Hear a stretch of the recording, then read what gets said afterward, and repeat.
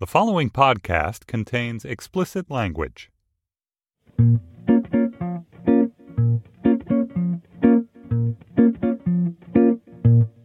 Quand j'étais petite,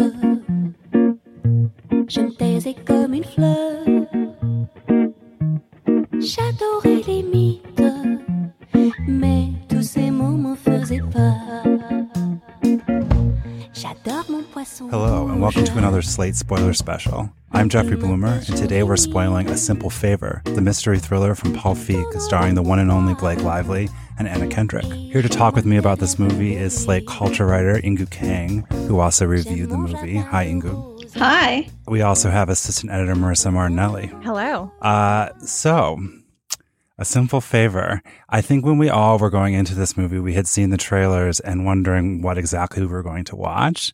And now having watched it, I need to know what you guys think. Thumbs up, thumbs down. Let's do it.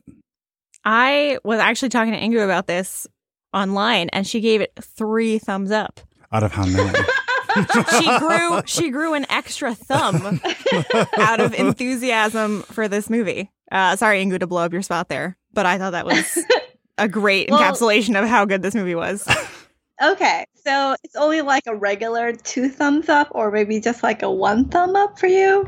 I would give it 2 thumbs up and a sideways thumb, because I was really into this movie until the ending, which we will get to. Yeah. The movie runs out of steam. This is like one of those movies that it's like, it feels like it's made for me in a lab. Like I could not possibly imagine something more suited for my viewing habits. And I honestly thought that it was kind of bad, but I would say I'd give it 1 thumb up. I certainly enjoyed it. And especially the first 45 minutes or so, I was absolutely thrilled. I couldn't believe the gift I had been given. But then things kind of fall apart. I'm going to explain my 3 thumbs. The 2 thumbs are for the movie, which I think is a good movie. It has some execution problems, but more or less I was into it. And then the extra thumb is because of Blake Lively's suits in this movie. She wears almost exclusively suits in the entire movie. And they are... I don't even have words. Yes. So that was the next thing I wanted to ask before we get into the plot. I think 90% of this conversation is going to be about Blake Lively, as it should be. So can you guys... I think I have a good 10% Henry Golding in me. Yeah, no, I figure we're going to have to drool over him too. And I totally support that. But I wanted to know what your history with Blake Lively is, because I feel like there's a lot of baggage that comes with this particular actress, and it has to do with multiple elements of both her personal life and her earlier professional career. So tell me a little bit about you and Blake Lively before A Simple Favor. I think my first awareness of Blake Lively was the Sisterhood of the Traveling Pants movies. I think same. Right? Predates Gossip Girl, right? I was never a Gossip Girl watcher, I have to confess. I think I was too old for Gossip Girl, but anyway, go on. Are you ever really too old for Gossip Girl? No, but I think my first awareness of her as an actress was in the Sisterhood of the Traveling Pants movies. I actually really became impressed with her just last year in a movie that almost no one saw called All I See Is You, in which she plays a blind woman who regains her sight. Of course. And the movie itself was so-so. It was sort of a relationship thriller, but she was phenomenal in it. And I was so impressed with her, and this movie did not disappoint. Wow. I'm so glad to hear that somebody is coming to this conversation with appreciation for Blake first, because Inkoo wrote that this movie sort of reintroduces Blake Lively as a character actor, which I think is a correct take. I mean, I think that is the most magical part of the movie. But Inkoo, you did not see this side of Blake before. No, I think my main impressions of her are from Savages, where she kind of played like a dumb blonde, but she also sounded like a dumb blonde, on Valium the entire time. And that was in the voiceover, and it was very weird having this person who is half asleep narrate this extremely adrenaline-fueled movie. And it really put me off her for a very long time. And then I think my other main image of her comes from The Age of Adeline, which is this movie about this woman who never ages. So she's something like 95 years old, but she looks like Blake Lively from 2015. And I just thought, you wear clothes really well, but you do not have the gravitas of a woman who has seen almost a century of life on this planet. Like, I don't believe any part of this. So I am going to say that I think that my impression of Blake Lively has also been colored somewhat by her many, many stupid things she has said.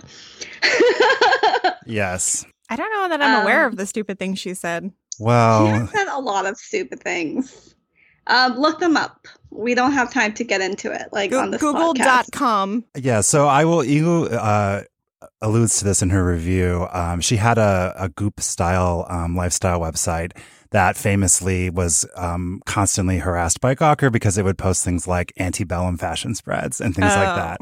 And I should say, just by way of explaining why I love Blake Lively. By the way, Blake Lively is not from the South. This is not like a Reese Witherspoon deal. She's from California. and so her championing the allure of the antebellum, which is what that spread was called, like, girl, no. She did some horrifying things. And I should say that a close friend of mine was the editorial director of that website. And she would, I hope I'm not blowing up her NDA here, but she would message me constantly and be like, you won't believe what they're telling me I have to do today. So it was like, to me, that was like Blake Lively. I always had like a personal investment. And also, I won't go into it too much, but I love Savages. And I think that her like dreamy dumb blonde in that movie narrating it is like entirely the hilarious point. But I've always thought that she's kind of a fun actress. Since there's been a few other movies. There's the one where she's like on a rock being harassed by a shark for an hour and a half and makes best friends with a seagull. It's called The Shallows. If you're into that sort of thing, she's terrific in it. She anchors the movie pretty much on her own, other than the seagull. She anchors it. Anchors it.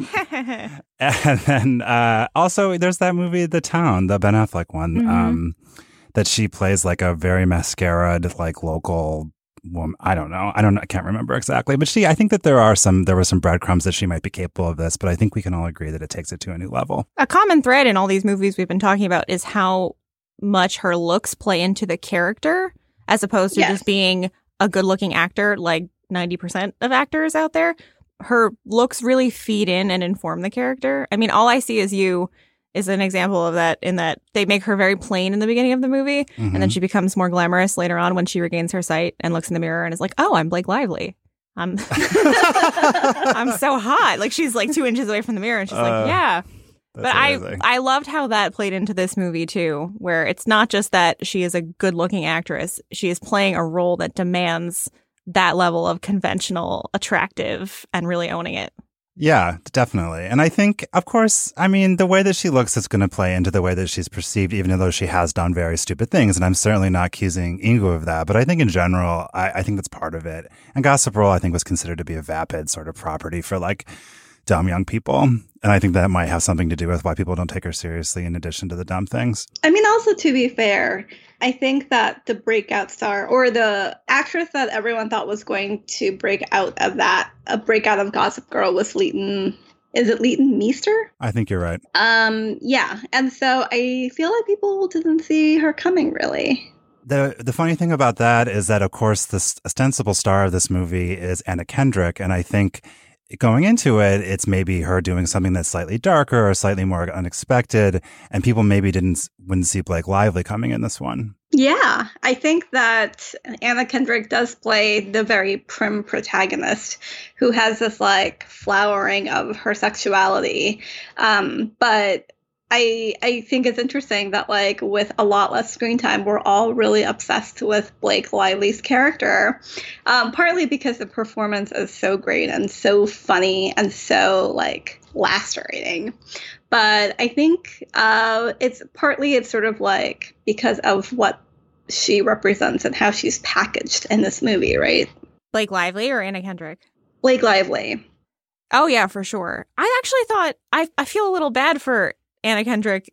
I mean, Blake Lively is definitely the standout, but Anna Kendrick has this way of taking nervous energy and spinning it into just delightful comedy that I think seeing her in the same room as Blake Lively with that cool, suave energy. It really worked for me. It was the combination. I don't know if I would have been able to handle a movie that was just Blake Lively doing it up. Yeah, like part of it is sort of the reaction to Blake Lively that we're watching. And like, I feel like maybe it's sort of like even funnier because it's so relatable. Like, what do you do when you're in the presence of this, I don't know, this creature from Fashion Heaven? Is that really cheesy? Where she's like introduced in the movie in slow motion in the way that I think a lot of femme fatales are, basically, where she's like wearing this fedora and it's raining and she walks out of her Porsche very slowly, and you like the camera just takes in like this like suit that she has from head to toe, like really can't stop looking at her or her clothes in a way that like mimics Anna Kendrick's reaction to her. I think that you guys are right. I should say, first of all, that I would absolutely watch a movie where Blake Lively only does this. But I think with Anna Kendrick, though, I think she felt like she was doing what she always does in these movies to me, where she's very good at like line delivery, especially like sharp, like lacerating screenplays, which this movie kind of has for a while. But mostly, I didn't really feel like she leaned into the weirdness of this movie, which like gets sort of unfurled in layers the way that Blake Lively did, where I believed her a little bit more, whereas Anna Kendrick, it felt more actressy to me. Is that crazy? Do you? I'm like I don't even want to start describing the plot of this movie. Why don't, Marissa? Do you want to? I'm shooting it to you. Let's start with who Anna Kendrick is playing. Yes. She's playing Stephanie, who is a Stephanie Smothers. I feel like that's very important. Stephanie Smothers, a homemaker. She's widowed. She has a young son, and she has a mommy vlog that at the beginning of the movie, when we first encounter it, is not very popular. I don't know if you guys were like me reading the comments as they came in live. Oh, so definitely. The way the movie has it set up, you see the actual video with Anna Kendrick preparing her recipes and unfolding, spooling a detective story as she goes. But you also have sort of the frame of the comments from viewers coming in underneath, the viewer count and other stuff on the side. When we first watched this vlog, the first entry is Anna Kendrick as Stephanie in the kitchen. And she says that her friend, Emily, has been missing for 5 days. And that the last time they spoke, Emily had asked her for a simple favor. I love when they say the name of the movie in the movie. It thrills me every single time. But the most alarming part of that was that she said that she had met her 2 weeks ago. And then an hour later in the movie, it feels like it's a lifetime apart. Like that sets up the timeline in a way that's went through some shit. It's like crazy. They've only known each other for 2 weeks. All of that happens in 2 weeks. But I think it's also interesting because I think like very quickly in the movie, you realize that they've only known each other for like a few weeks or a few months. And they call each other not only their friend, but like their best friend. And so there's already like this red flag about like what is actually kind of wrong with these women if they consider their best friend to be someone they've only known for a few weeks or a few months. We know what Stephanie's deal is. We've seen her in action and how the other mommy group at school makes fun of her for being overeager, and she tries to sign up for every slot for a school event, and there's a lot of catty commentary about that. Yes, and I think from Emily's perspective, I think it's like pretty clear early on that she's a mark. Like the movie sort of implies that she's using Stephanie, but like, it's like pretty obvious something weird is going on, and I think that you sort of like get there pretty quickly. Quickly about that kindergarten scene, I was very startled when Andrew Rannell showed up. Like, I didn't know that he was in this movie, and I'm kind of sad that all the work he can get on screen is like sassy gay kindergarten dad. Like, is there not more for him? I would be sad if he didn't play it so well. When he first appeared on screen, I was like, oh, is this what Andrew Reynolds is doing? But he had such good and unexpected moments in the movie. Like, he's the hero at the end, which we'll get to. Yeah, but yeah, I suppose that's true. I agree that there should be other roles for him. This should not be all he winds up doing. Yes, I agree. So we see Anna Kendrick alone as like the one mom that nobody else wants to deal with. And as she's about to take her son home after school, then that is when she first encounters Blake Lively's character. Again, as she's like walking out into the rain in this like beautiful outfit. And basically Blake Lively is like, I'm going to go get a drink. Do you want one? And Anna Kendrick is like, yes. But not before ridiculing her choice of martinis, which we will also get to later. This is a point of contention. I would like everyone to know that Jeff and I are barely on speaking terms over this martini scene. We're coming to the martini scene. Please, Ingu, lead us to the martini scene. So they go back to Emily's house, and it's just sort of like this like empty glass box, essentially. And there is one piece of art that's very important in this otherwise very sterile, ordinary environment, which is a painting. Yes. I'll let you tell it, Ingu. This glass box where there really seems to be nothing. It's just like all hard lines everywhere. And then you see like this one splash of color on the wall. And it is a pube-centric portrait of Emily, where you can barely see her face, but you can definitely see her pelvis in close focus. And one of the great things I think about this movie is that painting is in almost every single shot of the living room, so that you can never escape that painting. Yeah, it's sort of also like a Chekhov's gun situation where like it's like so prominent that you know that later it's going to be like a key plot point, and sure enough, it turns out to be. There's also a beautiful scene here where there's like a scene where Emily decides to get comfortable, and she takes off her suit jacket, and you discover that she is not wearing like a shirt inside her suit. She's only wearing a vest and then like a dickie and sleeves. And there's a part where she removes the dickie.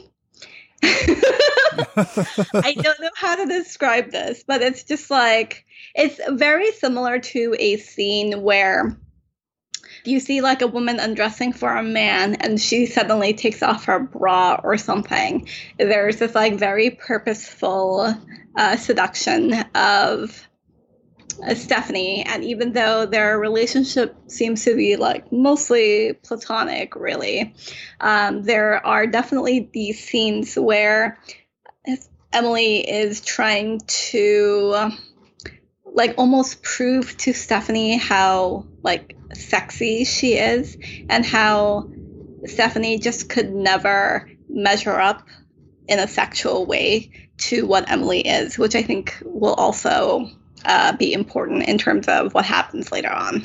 I had such a different read on their relationship, especially in those early scenes. There was definitely the homoeroticism was thick in the air. I mean, later in the movie, they do kiss once, but I don't think it was a case of Emily trying to undermine Stephanie or make her feel inferior. I thought it was more of like a psychosexual mind game going on. I mean, at this point in the movie, we also don't know. We know Emily's missing, but we don't know what the deal is. And with that knowledge in mind, there's definitely a menace to it, but I don't know that it was belittling her or anything like that, like trying to prove that she's not sexually on the same level. There's like literally a line where Emily tells Stephanie, her new like acquaintance, like, oh, I guess prudes are human too. But she's trying to extract her sexual experiences. I don't think she actually thinks that Stephanie is a prude, because as we find out, Stephanie's sexual history is much more illicit than Emily's is. Yes, I agree. I think that what's happening there in the beginning is that she's like she's sizing her up because she's seeing what kind of mark she can be for the scheme. But I think as she learns more and more about Stephanie and the fucked up things that she's done, in particular, brother fucker, I think that she becomes genuinely intrigued by her in that light.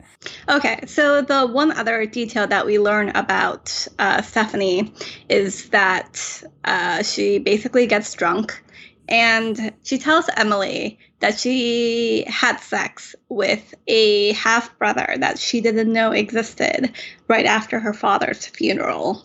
And so... She doesn't quite tell her, though. Right. You can read between the lines, and we as the audience know what happens because we see flashbacks of them actually having sex. Frankly, I found some of this stuff kind of fetishistic, like with them, to the point where it was like a little bit silly. Like the scene where they're like, we find out later that they're like full on getting it on and stuff. It's just like, I thought it was a little bit overheated. I thought they could have kept it as suggestion. This is where we learn that Stephanie is a terrible liar, because when Emily says, you had sex with him, she goes into this routine of, what?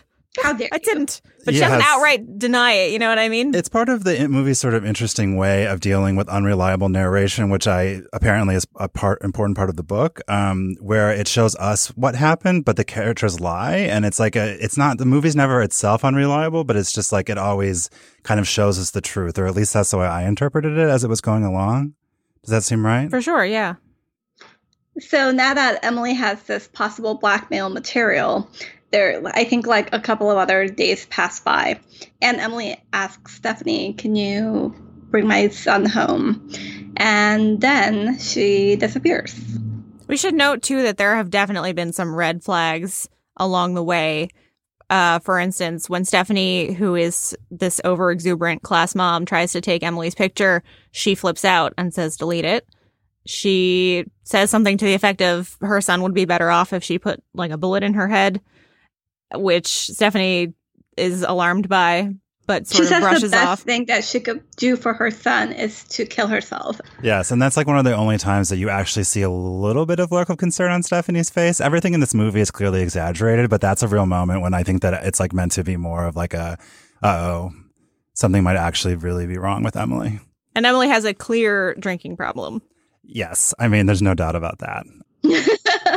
So when they're in the apartment and they're describing they're in their home in Connecticut and they're describing all of these things, Emily describes in some detail her ideal martini. In fact, she makes a few different versions, but the one that she lands on is one that's in a frozen glass with the gin that's also frozen. And instead of like diluting the gin, she just puts it into a glass, like straight gin, and drinks it. Which I found to be such an abomination up for that character who supposedly has this like unassailable taste, and like everything is like detailed and like very specific, and she has like things 5 steps ahead. I'm sorry. Would she really drink that martini? Jeff and I have very different interpretations of this scene. I see it as playing into the whole dynamic where Emily is testing Stephanie and doing shocking things in an effort to lower her inhibitions. I don't think that was a sincere drink that she's interested in. Although if it is, I think that's also fascinating because it speaks to the fact that maybe she's not actually this sophisticated. Maybe that's window dressing for her covering something up.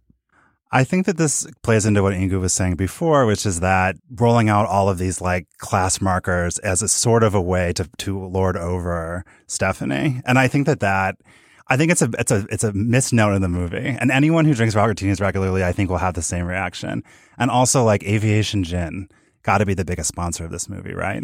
Every shot of them doing these martinis is like aviation, and all throughout the movie, it keeps coming up over and over. There were others too. I saw the NutriBullet logo several times. Yeah, and also, I'm sorry, she would not have a NutriBullet. She would have something much nicer than that's the cheap one that you buy off of Amazon when you don't want to buy a Vitamix or whatever.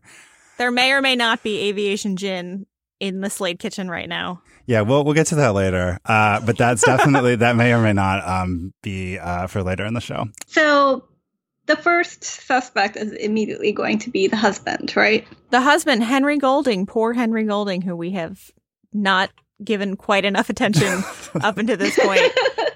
Henry Golding, who had his breakout role just months ago, not that long ago, in Crazy Rich Asians, appears in a somewhat similar role in this movie, in that he is a devoted partner kind of a dummy. Who is maybe not the brightest, okay, but very charming and likable in a hunky, wholesome way. I did not have my stopwatch out, but it took a long time for Henry Golding to take his shirt off in this movie. I felt like it was too long. I was waiting.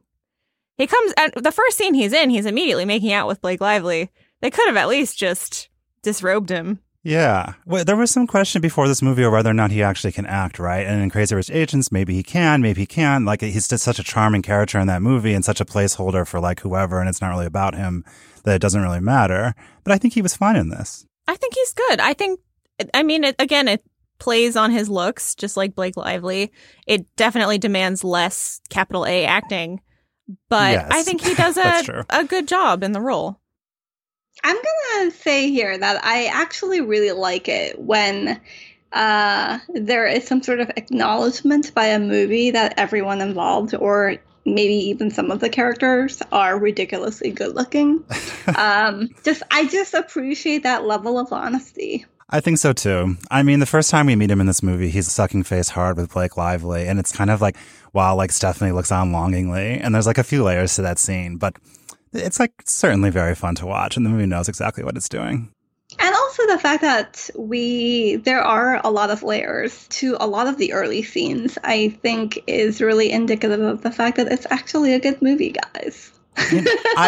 I think I am like very easy to convince on this point because I'm be honest, I'm going to see the movie again with my friend tonight. She's like, we have to go see it when it's second it comes out. I'm certainly going to go see it again. I think I don't want to get ahead again, but I do think it's so much fun. And especially in these early scenes, it is so brisk. And it just has this like weird manic energy where everything seems like it can snap at any moment. And it is very fun. The word that comes to mind is deranged. This was the pace of this movie and the things that happen in it, in describing them, you can't quite convey the amount of energy and just fun of watching. Like Henry Golding and Blake Lively sucking face while Anna Kendrick looks on in going through a range of emotions is like what I want from this movie. It was just so much sharper and funnier than I thought it was going to be. I really didn't know what to expect, but it had, especially in the early scenes, like just like a very consistent, strong wit and manic energy that I think is pretty rare.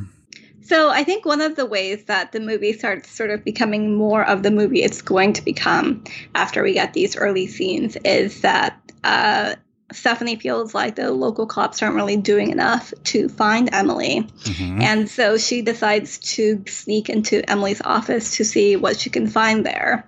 And so she takes out like an Hermes scarf out of her closet and sort of tries to pose as the kind of woman who would belong in a super chic, super snobby fashion agency. She has, I think, like one really great moment of like sassying it up to Emily's boss. And in Emily's office, she finds this poster of Emily like from a while ago, looking pretty sort of like roughed up, or not roughed up, looking kind of like not the polished Emily that we have met so far.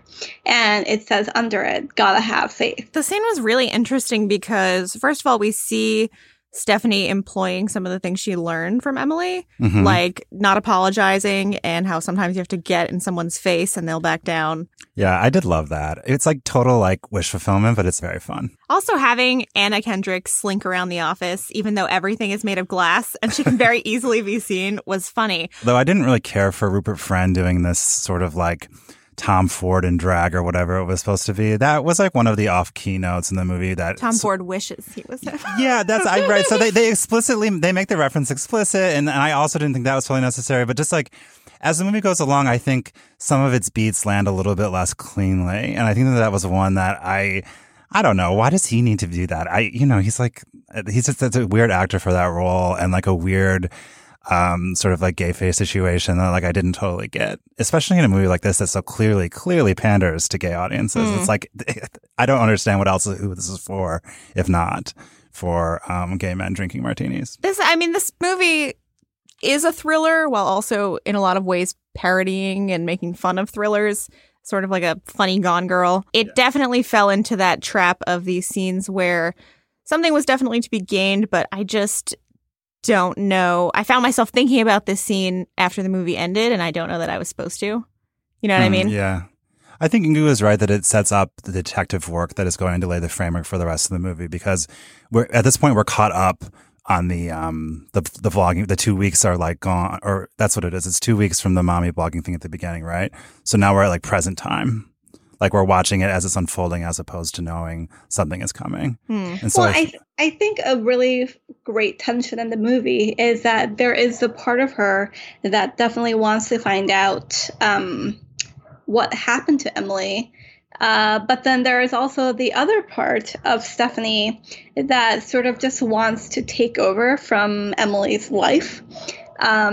She, in the same way that she slept with her half-brother, like just sort of like very quickly after her father's death, when the cops come to the house and say that Emily has been found dead in a summer camp in Michigan. In the lake specifically. Yes, in the lake. She decides that she is going to comfort Henry Golding's character. I don't think we even gave him his name. It's fine. We're just going to call him Henry Golding. She seduces through kindness Henry Golding. And what she offers Henry Golding is sort of like the kind of over to nurturing that he never got from his wife. And so very quickly, he's like, oh, why don't you move into my house? And you see Stephanie trying on Emily's clothes and sort of basking in this like walk-in closet that she can now have to herself. At this point in the movie, where were you on the mystery, everyone? I personally thought Blake Lively is alive. The husband is in on it. That's where I was. Roughly same. I mean, I'm sorry, but the character is so much fucking fun that there's just no way that she's dead. Right. I was like, this movie cannot go on for too long without bringing her back. But you also thought Henry Golding was in on it. I wasn't sure about that part. I didn't know exactly what was going on because I think where Ingu was about to be was that she starts getting calls shortly after the affair begins. Or basically the one kid seems to see the mom, Emily, and she gets a call from Emily as well, basically calling her a slut or something for sleeping with, I believe his name is Sean, but we can continue with Henry Golding. And so I guess once that started, I got a sense that there was something, I don't know. I guess I had no idea, basically. That part of it, I wasn't sure. I thought he very well could be. What about you, Ingu? A friend who had seen it like the day before told me that it was a comedy Gone Girl, so I already knew sort of more or less. I am one of those terrible friends who like to spoil everything to my friends before they've gotten the chance to see it, so that was like her revenge move. Oh my God. I deserve it. Unlike Gone Girl, though, Blake Lively's character, Emily, we learned was not actually setting up her husband at first. Right. It was a simple case of disappearing so that he could collect the life insurance money, and that she was doing what was best for their son. Or was she planning to steal it? Was she always going to clue him on it later so they had a chance to like publicly grieve because he's too much of a dumbass to like do it fake it, basically? I got the impression she was always planning to get the money, but she felt like he couldn't be on the planet first because he'd ruin it. I got the impression she was going to tell him. I didn't get the sense she was framing him, though. Not at first. Not at framing him. I thought she was always going to tell him. I thought they were both going to frame Stephanie. That's where I was in my head for a lot of this movie. I was like, don't trust him, Stephanie. They're going to frame you. That's why they've been gathering all this dirt. That's why this man is letting you move in so quickly. Nope. He was just horny and hungry and grieving. I think the fact that we don't really know sort of speaks to the weaknesses in the script, right? Mm-hmm. We should talk about this dead body, though, that the police have decided belongs to Emily. She's naked, and also she looks like a person who's been in the water for several days, so really not great. She also has been taking heroin, we learn. She has incisions, I guess. Oh, track marks, yeah. And she also has a very specific tattoo, and she has the wedding ring around her finger. The body does, and also, we don't know specifically yet, but the DNA also matches Emily. This was obviously a twin. Like, this was not even part of the mystery. Like, totally no. As soon as they found the body, and I was like, this she can't be dead. So something really, really weird. And then I was like, oh, they're twins. Yeah, that was a little bit weak to me. I mean, it was necessary in order to pull this off. I did appreciate later in the movie when Emily says, "No, we're not twins. We're triplets." I know, that was so Twist. good. That was totally a moment that was thrown at you just to be like, oh, you thought you knew, but you didn't fully know. God, if there had been 3 Blake Lively's, though, it's like such a shame. I feel like you would have exploded. Then you'd be dead, and then you wouldn't be on this podcast. I agree. I would have really, really been too much. And their names, too, are priceless. Hope, Faith, and the third is Charity. That's why they both of their surviving triplets have a tattoo with a symbol for charity, we're told several times. Yes, indeed. So basically, after Stephanie gets this weird, terrifying call from a supposedly dead Emily, calling her a brother fucker, among other things, I think, Emily decides to visit the painter who made that very specific portrait of Emily. The Pew portrait. Pew portrait. Yes. Who turns out to be an artist in New York who is played by Linda Cardellini in a very good role. Linda Cardellini, like pretty much every woman with a major role in this movie, is incredibly sexy and basically says, oh, like I've never heard of this Emily. She told me her name was Claudia. And also she just took a shit ton of money from me. And then somehow we find out from Linda Cardellini that something Michigan summer camp. And then Anna Kendrick goes to Michigan summer camp. She left behind a shirt. Trips in this where I feel like Stephanie is supposed to be this incredibly great, perfect mom, but we never see her almost with her children, which I enjoyed personally, but I was also it gets you're worse. Not doing what you told me you were. Yeah, I totally agree. It's she just disappears for days, and I think that we're just meant to think that Henry Golding is taking care of the kids, which that doesn't seem like a good idea. And the kids it's funny. I loved the scenery chewing in the Cardellini segment too, but didn't you guys think that scene was kind of bad? I thought that was doing way too much plot work, and I did not think it worked. There was a lot of here's what our relationship was like for the explicit reason of showing a flashback so that Blake Lively could wear a red wig to just add to the number of strange wigs in this movie. Yeah, I don't know. I was just at least in a Gone Girl type scenario, the background and this on the reveals, I don't know, they felt more organic. Calling anything organic in this movie seems ridiculous, so maybe this is a stupid line of criticism. But that scene in particular stuck out to me as okay, this movie is really manufacturing its climax right now. I thought it was very artificial in a really fun, campy way. Basically, Linda Cardellini's character says after Emily pissed her off so much, she could only draw knives, and she's surrounded by dozens of paintings of knives. And then at one point takes a knife very close to Stephanie's face. And if someone wants to say that's not realistic, I get that, but I also just enjoy the heck out of that scene. So Anna Kendrick kills it in that scene. She has that one line. She's still in this mode of being super polite, this suburban mom who wants everything to be, even though she's investigating the disappearance and possibly murder of her friend who might actually be alive. She still says something to the effect of, "Oh yeah, the knives are beautiful." I mean, it's the scene. It's just, to me, it felt particularly forced. But I guess I should just focus on its pleasures. All right. I guess, Ingu, we normally would pass around the plot torch, but you have really been killing it here. So I think that we maybe just keep it on you. Take us to the summer camp. I really I've never been to camp, and I feel like it must be this magical wonderland. And whenever there are depictions of camp that are sad, it makes me feel a little bit better in an extremely petty, logical way. And basically, Stephanie asks a couple of people who run the camp if she can go look at yearbooks. And they were like, sure. And so she goes to basically like a haunted attic that's like full of spider webs and dust to go look at a bunch of yearbooks, which again made me very happy. But essentially we find out from the scene that Emily has a lookalike who is her twin, and the twin doesn't have a mole on her face, and therefore we know who is who.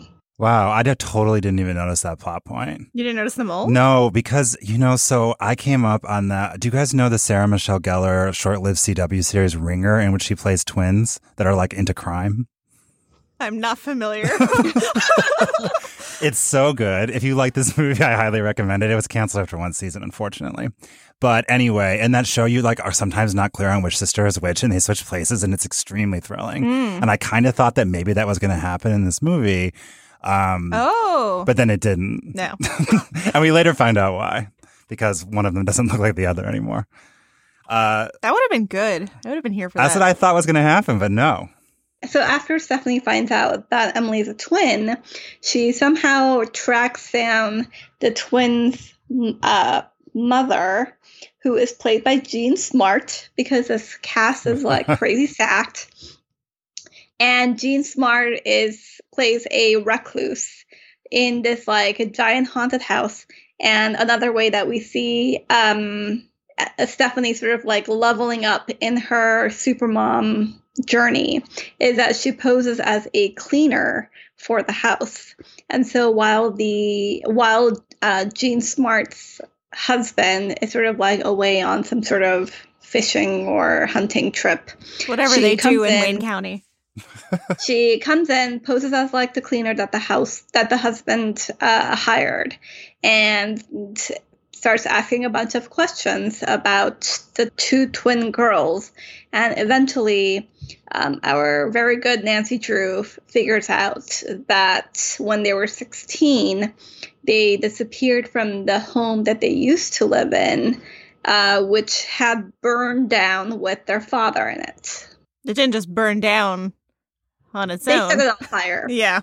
Right. Even then, there were references to the arson, and like, of course, those two did it. Well, we also learned that they were beaten by this fundamentalist father of theirs. Yes, it sounds like they were rabble rousers, and like instead of grounding them, he like pulled them out of beaches by their hair and stuff. Like the father probably deserved like the third wing of the house to be burned down on him, to be clear.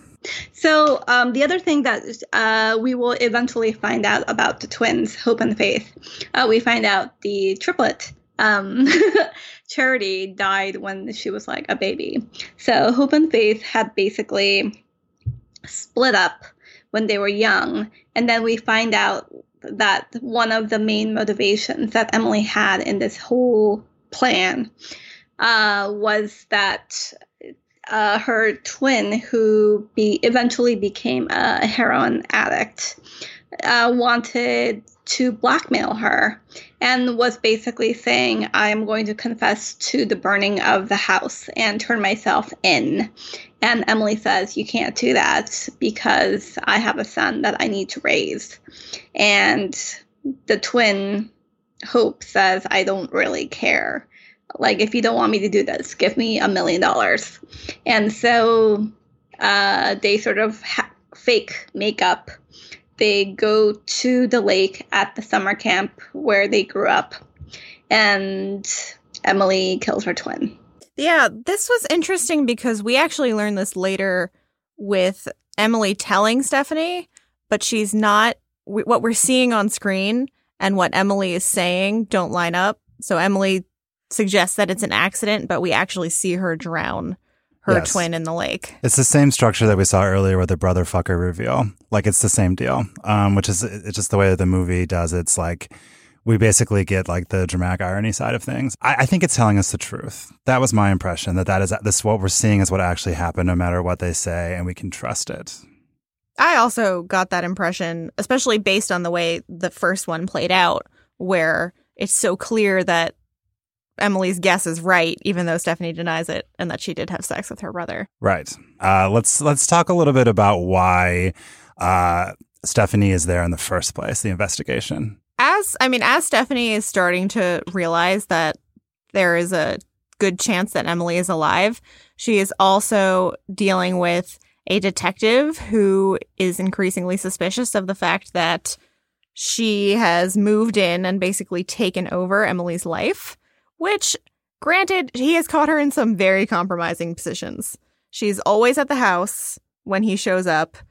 At one point, she's actually wearing Emily's very sexy black dress, which is very I killed this man's wife, the dress.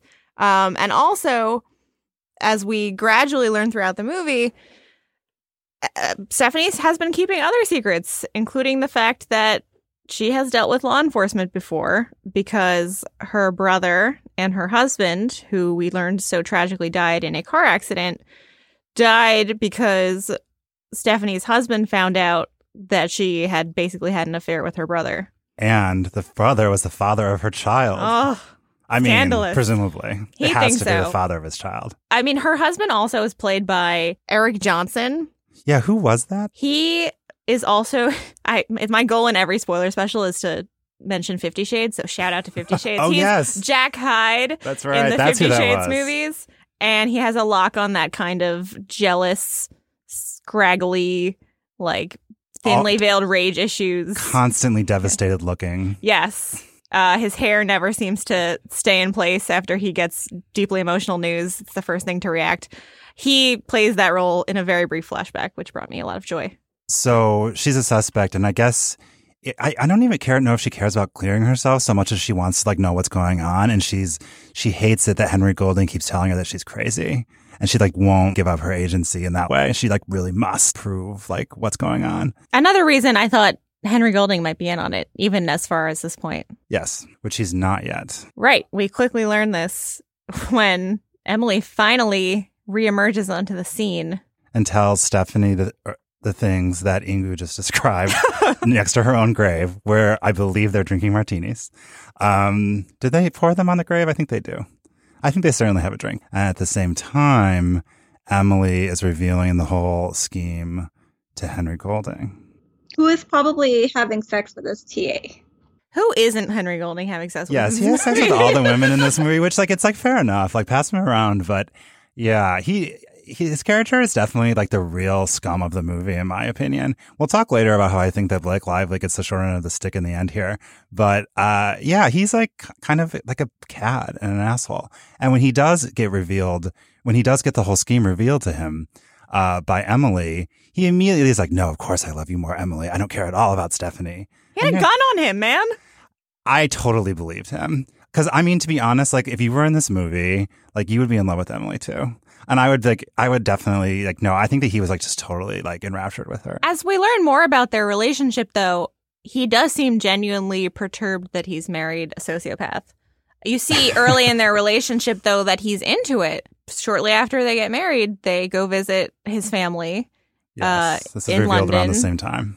And on the plane ride, and a ring goes missing while they're over there, his mother's ring.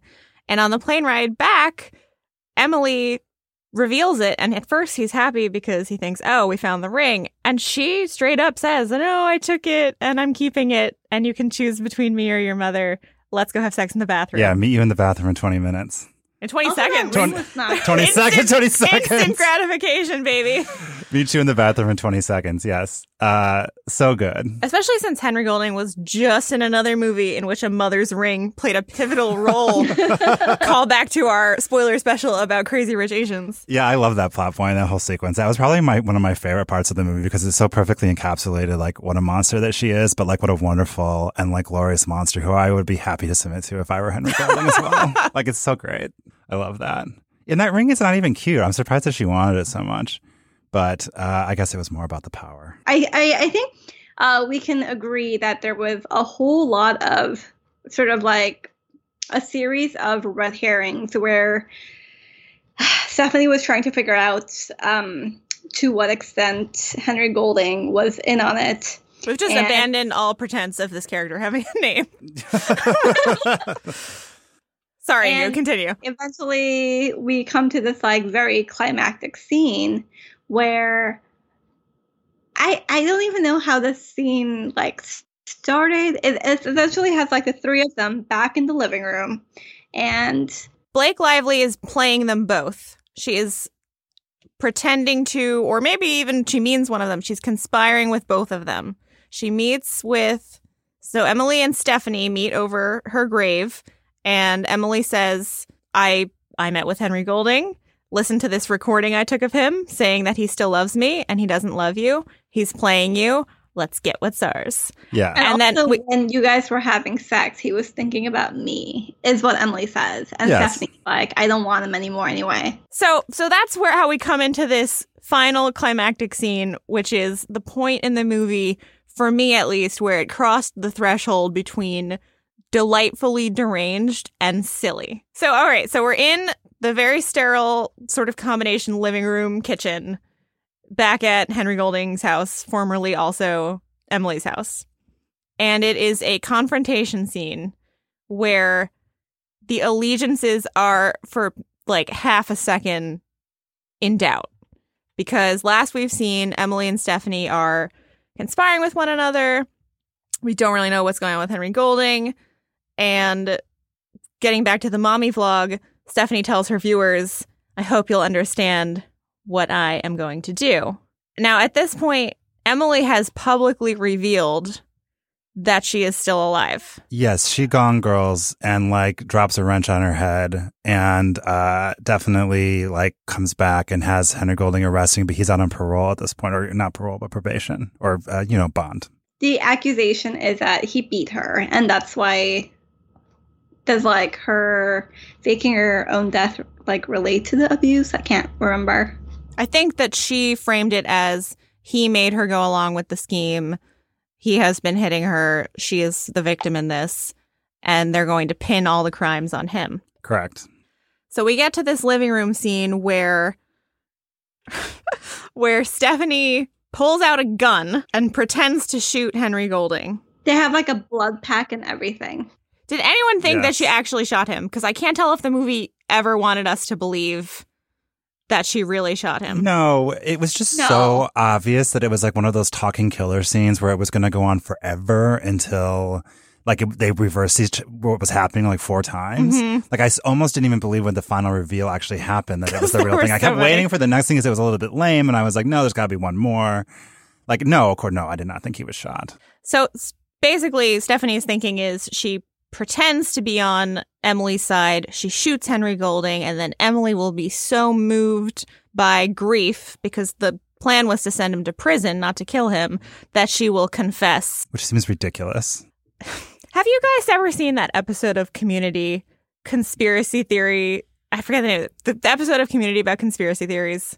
I have not. It is an exact parody of scenes like this, to the point where, as it was playing out on screen, I thought, well, Community did this better. It is a series of double crossings and pulling out guns and the twist of like, oh no, but actually I'm not really dead. This person and I were conspiring the whole time. That is exactly how this scene played out. So, But the fake shooting is important because Emily has the realization that it's a fake shooting, but for half a second, she thinks it's real. And then sort of like has come out of her mouth, really, that she was the one who killed her own sister, and then sort of like called the police or whatever to like drag out the body, and therefore framed her own death in that way. And then we get the reveal that, and then Stephanie is like, oh good, you finally admitted it. And Emily is like, well, like, who's going to listen to you if you're dead? And it plans on killing Stephanie after she shoots her own husband. there are several fake outs before this, though. Emily says, oh no, I didn't want you to kill him. I just wanted... And then she basically confesses. And there's a moment of triumph where Stephanie is like, aha, you confessed. And then Emily whips out microphones and says, haha, I knew you were recording me. So I called the police and sent them to that other bitchy dad's house, Oh, yes. to Andrew Reynolds' house. And they're all smoking pot, and we see the police converge on them. And so then it seems as though Emily has triumphed. And then Emily pulls out a gun and shoots Henry Golding and says, I'm going to shoot you too. And then she does her monologue. And then there's another reveal where it turns out that Stephanie has been wearing a nanny cam the whole time. And that it was never the microphones. And those were also a fake out. It's and the nanny cam is live streaming to the mommy blog. So the whole world is watching this.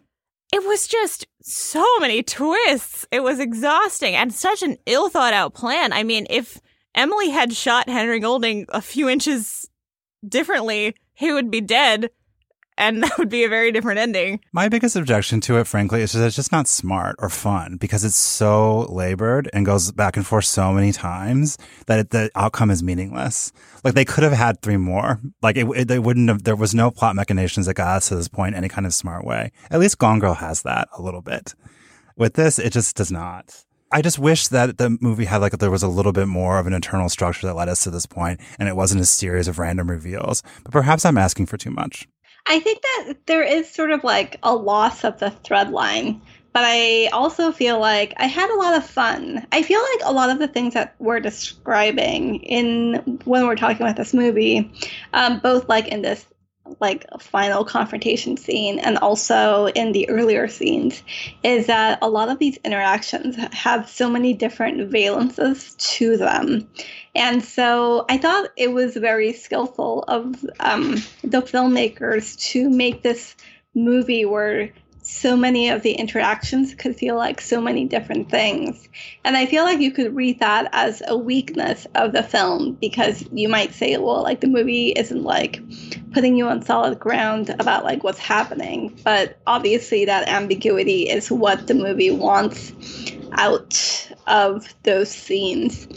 I will agree that it's not quote unquote objectively well constructed. So much campy fun that I didn't really care. And we haven't really talked about the final scene with Emily.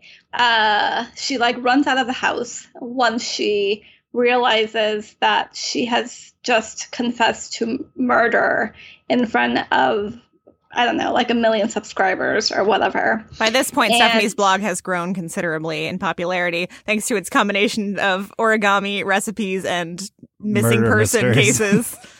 Yes. And so what happens is she sort of runs out of the house, and I think Henry Golding and Stephanie run after her, and she's about to shoot Emily when she gets run over by a car. Well, she's wearing this sky blue sort of 50s glam housewife dress with bright pink tulle underneath. And she gets run over and her body sort of no longer works, but she keeps struggling to get away from the police. And you see her in her final scenes, she's trying to crawl. And because she's so broken, she can barely move, but she's still putting in this effort anyway. And it was very I don't know, triumph of the will, but in this 50s housewife package. I how do you not love that? Especially as Stephanie's standing nearby and going oh, Emily, no. And Andrew Rannells is so triumphant that he hit her with his car and that he's the true hero of this movie. It's true. That was a definite wink to the audience being we got you guys. They bring him back. He comes in. He saves the day. No, you're right. I don't know why I was focused on this. I guess I just found the scene boring. And A Simple Favor is not boring. And it should not be boring. And the climax to me was a little bit.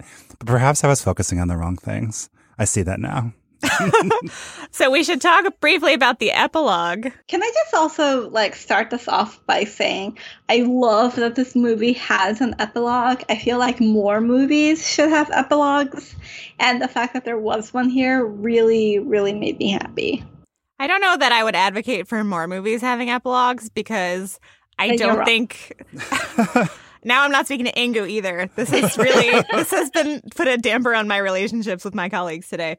No, I think that this movie pulled it off really well in its kind of, this is a kind of true story winky type way where the epilogues were so specific.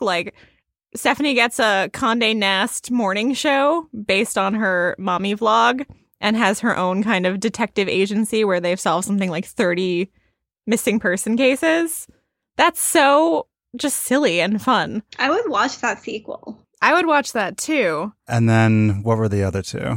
Well, so Emily goes to prison and does very well there. I did not like that part of the epilogue because the footage we see of her is her in a jumpsuit playing basketball, which does not jibe with the character that we've gotten to know at all. If she's thriving in the prison environment, it is for some Orange is the New Black market shady stuff. It is not for her skills on the basketball court. That's true. And I feel like, so she's like she's in prison for 20 years. And then we cut to Henry Golding. And he gets to write another book. He's the worst one in this whole movie. And he gets to write another book.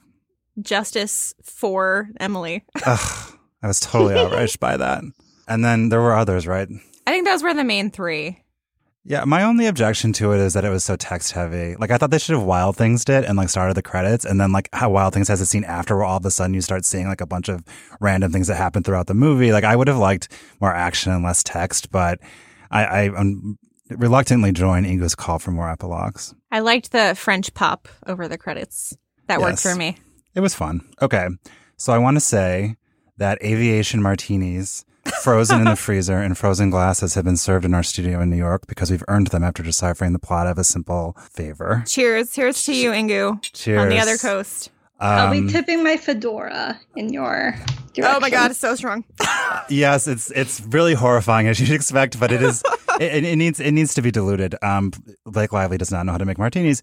Let's close us out here by talking really quickly. We talked about Blake Lively's clothes, but we have not assessed. What are our favorite outfits? My favorite outfit was easily the white suit she wears while visiting her own grave, which I believe she's shirtless underneath, or maybe she's got like extremely shirtless. Oh my gosh, her jacket. What a look to finally reemerge and see your best friend of 2 weeks after faking your death and having her sleep with your husband. Who wore it best? Emily wore it best. What about you, Jeff? What was your favorite outfit? I know Ingu's favorite outfit. My favorite, frankly, was Faith and her like hillbilly garb. We talked like alarmingly little about how Blake Lively looks like Charlize Theron in Monster, and when she has her twin, and it's like totally amazing. For a minute, I was like, "Is this a separate actress?" Like I was like, but I quickly realized that it's just like a makeup job. But it's actually like fairly well done for somebody who's like lived really hard for 20 years or whatever. She's puffy.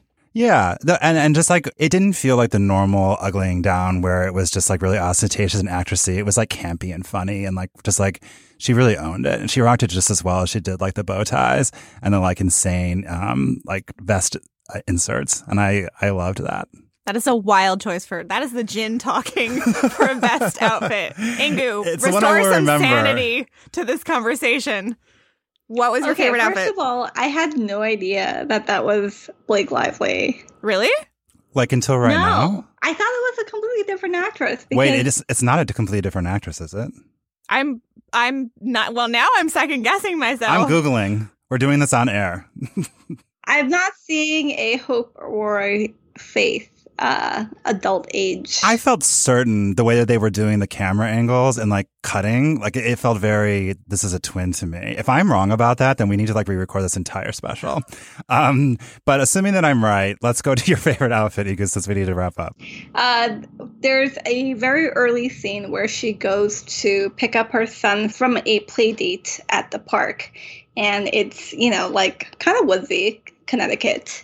And she walks in these stilettos and a tuxedo and these red leather gloves. And you can tell just from like through the screen how expensive those gloves are. And she removes those gloves in this extremely dramatic way. And the tux in itself is so beautiful. But I also just kind of like the fact that the movie gives you like a little bit of foreshadowing. She has like red hands with that scene. And I thought it was like, I see what you're doing, movie. Well done. That is a perfect encapsulation of this movie as a whole. Those red gloves. They're almost silly in their obviousness, but they're so satisfying to watch her take them off. Yes, I completely agree. That whole sequence and all of this movie delivered the world a great gift, and it's definitely a better place now that people know that Blake Lively can act. I'm so happy. Thank you, everyone, for listening. Please subscribe to the Slate Spoiler Special podcast feed. And if you like the show, please rate and review it in the Apple Podcast Store or wherever you get your podcasts. If you have suggestions for movies or TV shows we should spoil, or if you have any other feedback you'd like to share, please send it to spoilers@slate.com. Our producer is Danielle Hewitt. Production help was provided by Shirley Chan. Ingu, Marissa, it's been really real discussing this with you. Thank you very much. Cheers. Cheers. Bye.